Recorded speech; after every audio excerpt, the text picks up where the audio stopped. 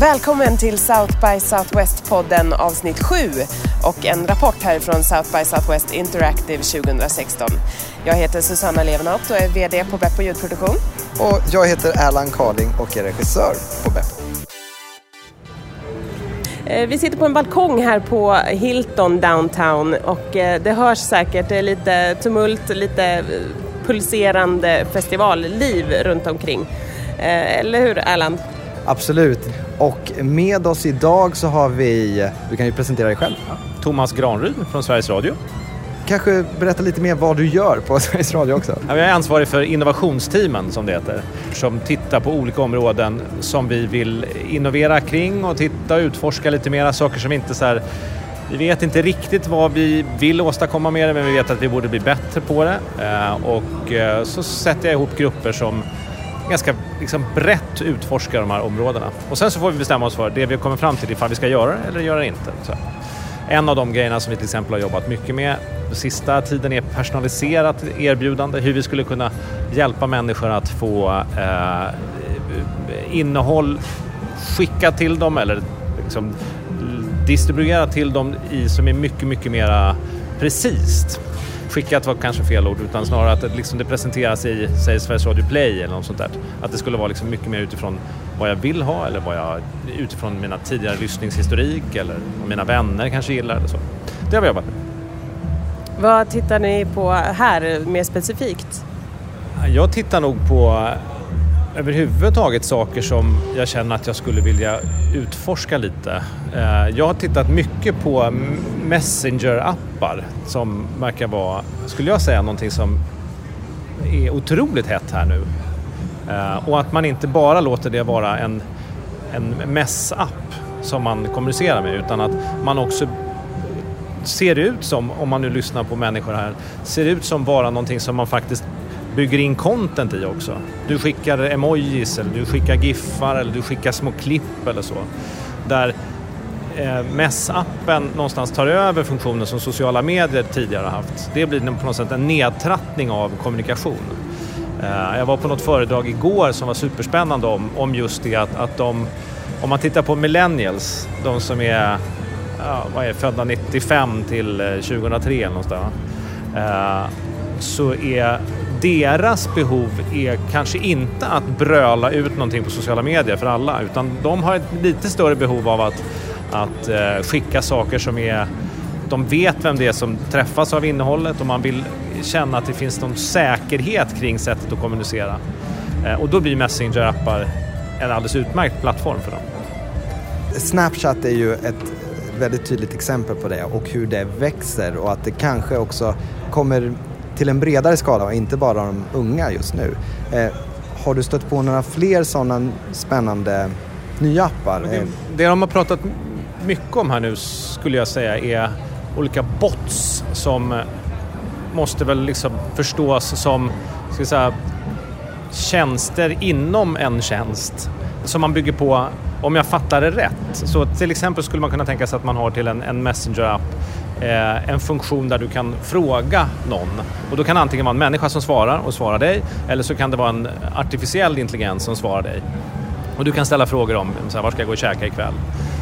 Eller vad ska jag resa? Och då kan du få den här informationen till dig. Och den typen av tjänster som man bygger in i befintliga tjänster, det verkar vara heta, skulle jag säga. Vi var ju och såg några som utvecklade appar runt emotional analytics. Ett företag som heter Crush som faktiskt hade flera spännande sociala appar på gång. Och så här lät det hos dem.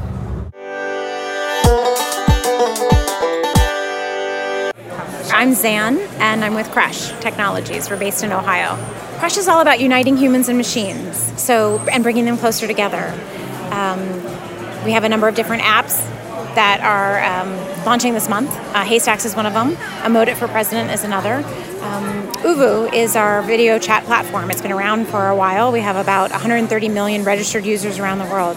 You can talk to up to 12 people at a time, which is pretty cool. We've been layering emotional analytics into that platform. So it can read your facial expressions. It knows whether you're happy or sad. Haystacks, for example, is a dating app that's about to come out where you actually have a video with somebody, a video chat for about 30 to 40 seconds. And it will tell you at the end of that chat how compatible you are with the other person. You get a score.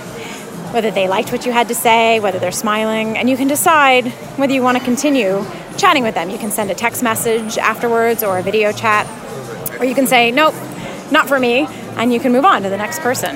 I love the fact that it combines, a lot of the traditional dating sites are just a picture, or you might be able to chat but not actually see them, and this combines the two of them together, so at the same time. It's pretty cool. And you use that technology for the, what's it called? Emote it for President, yeah.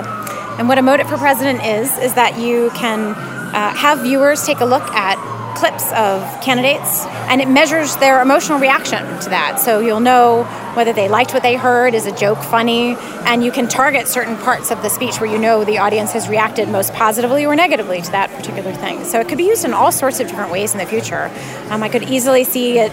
It's almost like the exit polls that you do when you ask people what they think about candidates. This time you get live data.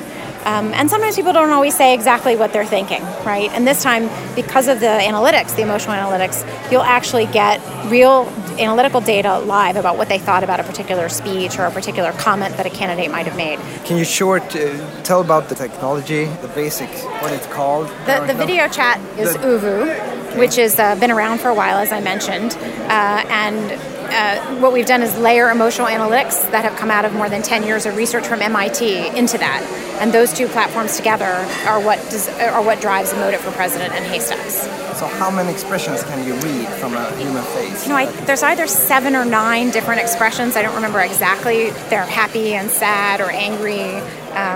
And these emotions are the same all over the world? Well, that's an interesting question, right? Because people have different facial expressions depending on where you are. But the research that they've done sort of targets different parts of your face, so it knows how you're reacting. So far, it's been pretty accurate. I've been testing it out, and I got to tell you that the reaction it told me I had to a particular campaign commercial was pretty accurate. Det låter ju så jäkla coolt. Det är faktiskt superhäftigt. Ja, det såg jag också någonting på samma föredrag om liksom appar. Vad kommer apparna vara i framtiden? Eller vad kommer liksom nästa generations app vara? Och då pratade de om att det man bygger på är liksom ytterligare lager. Precis som du säger, att det är så här, det är inte bara vad jag gör när jag trycker på någonting. Det är också såklart vad jag är, men också i vilket sinnesstämning jag är, i vilken miljö jag är på sätt att vad är det för väder eller så. Eller och den jag träffar, om du Erland du har en telefon, så att våra telefoner kan ju kommunicera, och då vet ju jag vem du är, eller min app vet vem du är och sådär. Och då börjar man få supermycket extra information som blir jävligt häftigt att bygga kring liksom. Nu kommer ett plan här, så du ska säga något konstigt så kan du inte klippa. Ser du några faror med det här? Både det att man läser av ansiktsuttryck och kanske appar som håller reda på vad du är, eller andra information om dig själv och kombinerar det. Ja, men det är såklart var creepy-gränsen går. Den är ju ganska snart där, kan man ju säga. Om du inte överhuvudtaget får vara i fred, utan det är någon som läser dig hela tiden, så är det klart att rätt många skulle tycka att det är ganska segt. Men jag vet inte, jag tänker alltid att det är tråkigt att börja i den ändan. Det är liksom mycket roligare att tänka att det här är ju faktiskt någonting man kan göra. Sen så är det frågan om folk vill göra det, men det är en annan sak. Det känns inte som att det är riktigt, i alla fall inte än så länge, temat för South by Southwest. Utan det är mer att det här kan man göra. Och det är jättekul. Och jag håller ju självklart med dig. Och det känns ju som, i allmänhet så är folk väldigt öppna och väldigt mycket mer toleranta för sådana här saker, och ser snarare fördelarna med det. Det finns en annan funktion eller app eller sak snarare som vi fick höra om igår, som är som ett par öron som sitter på huvudet, som vajar i takt hur du mår, hur du känner, som avslöjar hur, liksom, om du är lugn eller om du är uppspelt eller någonting. Ungefär som en katt som har en svans. Liksom. Jag såg en rolig grej igår. Det var på ett föredrag om röststyrning. Som allmänt är ju ganska, alltså röststyrning på det sättet, antingen text to speech eller speech to text då, att antingen kan den förstå vad man säger och översätta det i text, eller tvärtom då, att man liksom översätter text till tal. Och det där var ju de som jobbar med det här. Det var någon från Microsoft och det var någon från Google som var ansvariga för de här projekten. Och de beskrev det som att talsyntes är i sån här pre-teen-läge där allt är väldigt awkward. Allting är väldigt fel. Men man vet att det kommer bli bra. Liksom. Om några år så kommer det vara okej. Men just nu är allting awkward. Det var ju de liksom verkligen själva tydliga med att beskriva att det blir ju bara fel egentligen, allting nu. Men då fanns det en rolig liten en startup som var, jag tror att de heter Orion, som såg ut som en liten knapp, en brosch, en sån här knapp som man sätter fast på jackan. Och den var då uppkopplad till nätet. Och så kunde du bara trycka på den och säga någonting. Och då var alla som var i nätverket, oavsett vad det var, alltså du kunde vara uppkopplad mot nätet i Nya Zeeland, så hörde du den lilla sekvensen man sa. Så det var som en sån här Star Trek-knapp som man kunde prata med varandra. Gud vad cool. Superenkel liten sån här grej. Ja? Ja, det är ju fantastiskt. Sånt vill man ju ha mer. Annars så brukar det ju vara så här att det börjar som ett hjälpmedel, som speech to text, som verkligen har ett syfte, ett problem som man löser, och sen kan man göra en massa roliga grejer runt det här. Ungefär som det här känsloavläsaren. Det har ju använts mycket av militären, vad jag förstår, att man kan läsa av känslor hos krigsveteraner på ett mycket mer effektivt sätt än en psykolog någonsin skulle kunna göra. Vilket, det är ju liksom ett hjälpmedel. Sen kan man börja använda det på kul i en dating-app. Liksom. Då blir det flera användningsområden. Liksom. Spännande. Jag läste någon artikel om det där, att de i USA hade, för några år sedan så satte de ett team som skulle försöka utveckla en apparat som skulle verifiera huruvida du ljög, alltså en lögndetektor, utan att man rörde vid personen. För annars har jag alltid tagit puls och kollat ifall du utsöndrar svett eller sådär. Och då hade de tittat på massa olika system. Bland annat så hade de märkt att när man ljuger så dels tweakar man lite med ögonen. Man gör det helt omedvetet. Plus att man går upp en liten cent i tonen, som inte vi som vanliga människor kan höra, men en dator kan läsa det. Och kombinerar man det här så kunde man i princip inte ljuga för den apparaten. Man kunde bara stå och prata med den här apparaten och den läste av dig och sen kunde den avgöra huruvida du ljög. Jag ska inte hoppa på det här creepy spåret som vi beslöt att vi skulle göra nu. Du förstår vad jag menar. Men jag tycker någonstans att det här är ju liksom om man ska hitta saker som hör ihop, så är det ju absolut det här med att samla in big data och göra någonting av det mer. Tidigare har man pratat om att wow, vi kan fånga upp allting, men nu är det verkligen mer konkreta saker. Det här är resultatet av det. Vi har pratat tidigare om att det känns som att vi har kommit till nästa fas som är mer, vi är ju mer i Star Trek-fasen. Vi gör saker av forskning eller framsteg. Har du varit på några mer grejer? Finns det något mer vi kan ge lyssnarna? Men jag har ju faktiskt bara hunnit med. Det är ju en dag och sen förmiddag. Och sen, det här är min första gång som jag är här. Och jag har fattat av mina kollegor som har varit här tidigare att man får någon sån här, det är verkligen ett tärningsspel huruvida man kommer till ett bra föredrag eller inte. För det är ju så sjukt många föredrag. Du ägnar ju en timme åt själva planeringen på morgonen bara för att veta ungefär vart du ska gå. Och sen är det i sig då en chansning. Och så kan du inte riktigt sticka ifrån ett föredrag om det är dåligt för det är för långt till de andra.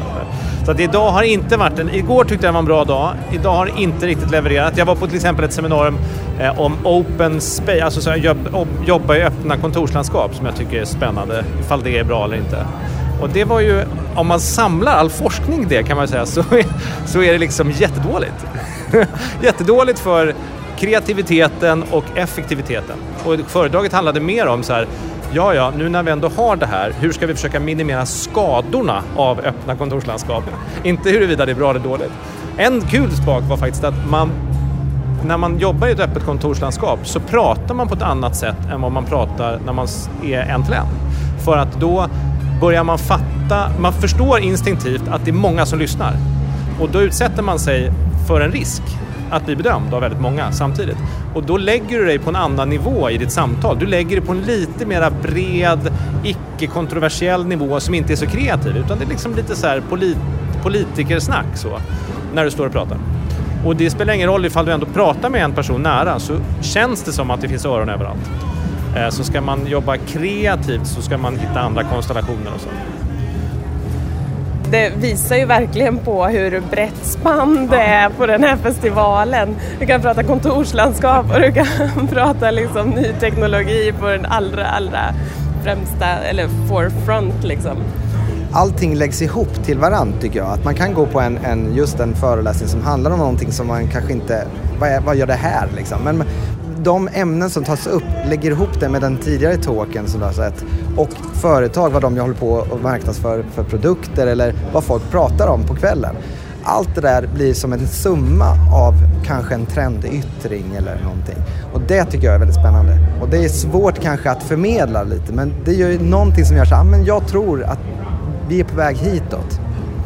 Ja, men precis. Ja, det var någon som sa det innan jag skulle åka hit, att du kommer liksom bli marinerad i någon form av vad trenderna är på väg, eller vad är det för trender som gäller nu, och det kommer man ha med sig. Vi får alltså inte betalt av South by Southwest för att göra den här podden. Vet du jobbar ju på Sveriges Radio. Ja.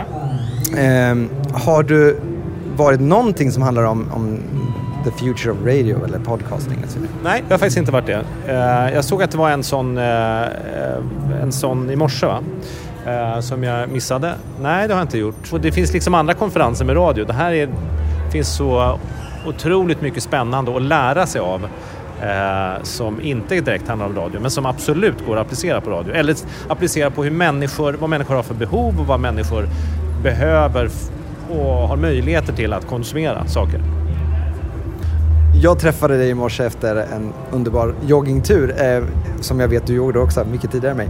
Men då sa du att du skulle gå på the next big thing in mobile. Ja. Och det kändes som att det vill man ju absolut inte veta, eller?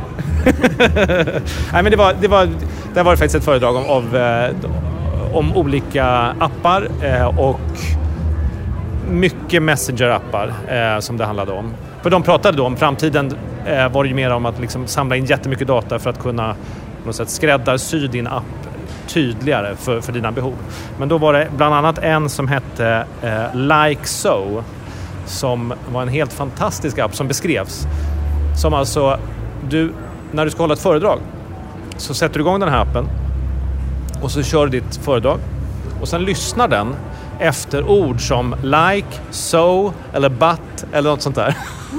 Så att och sen så kommer den ge feedback att du säger like 360 gånger. Det var jättefint.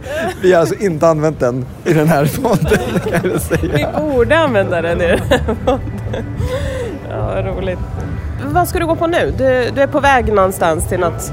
Ja, men nu ska jag gå på något väldigt nördigt om AB-tester.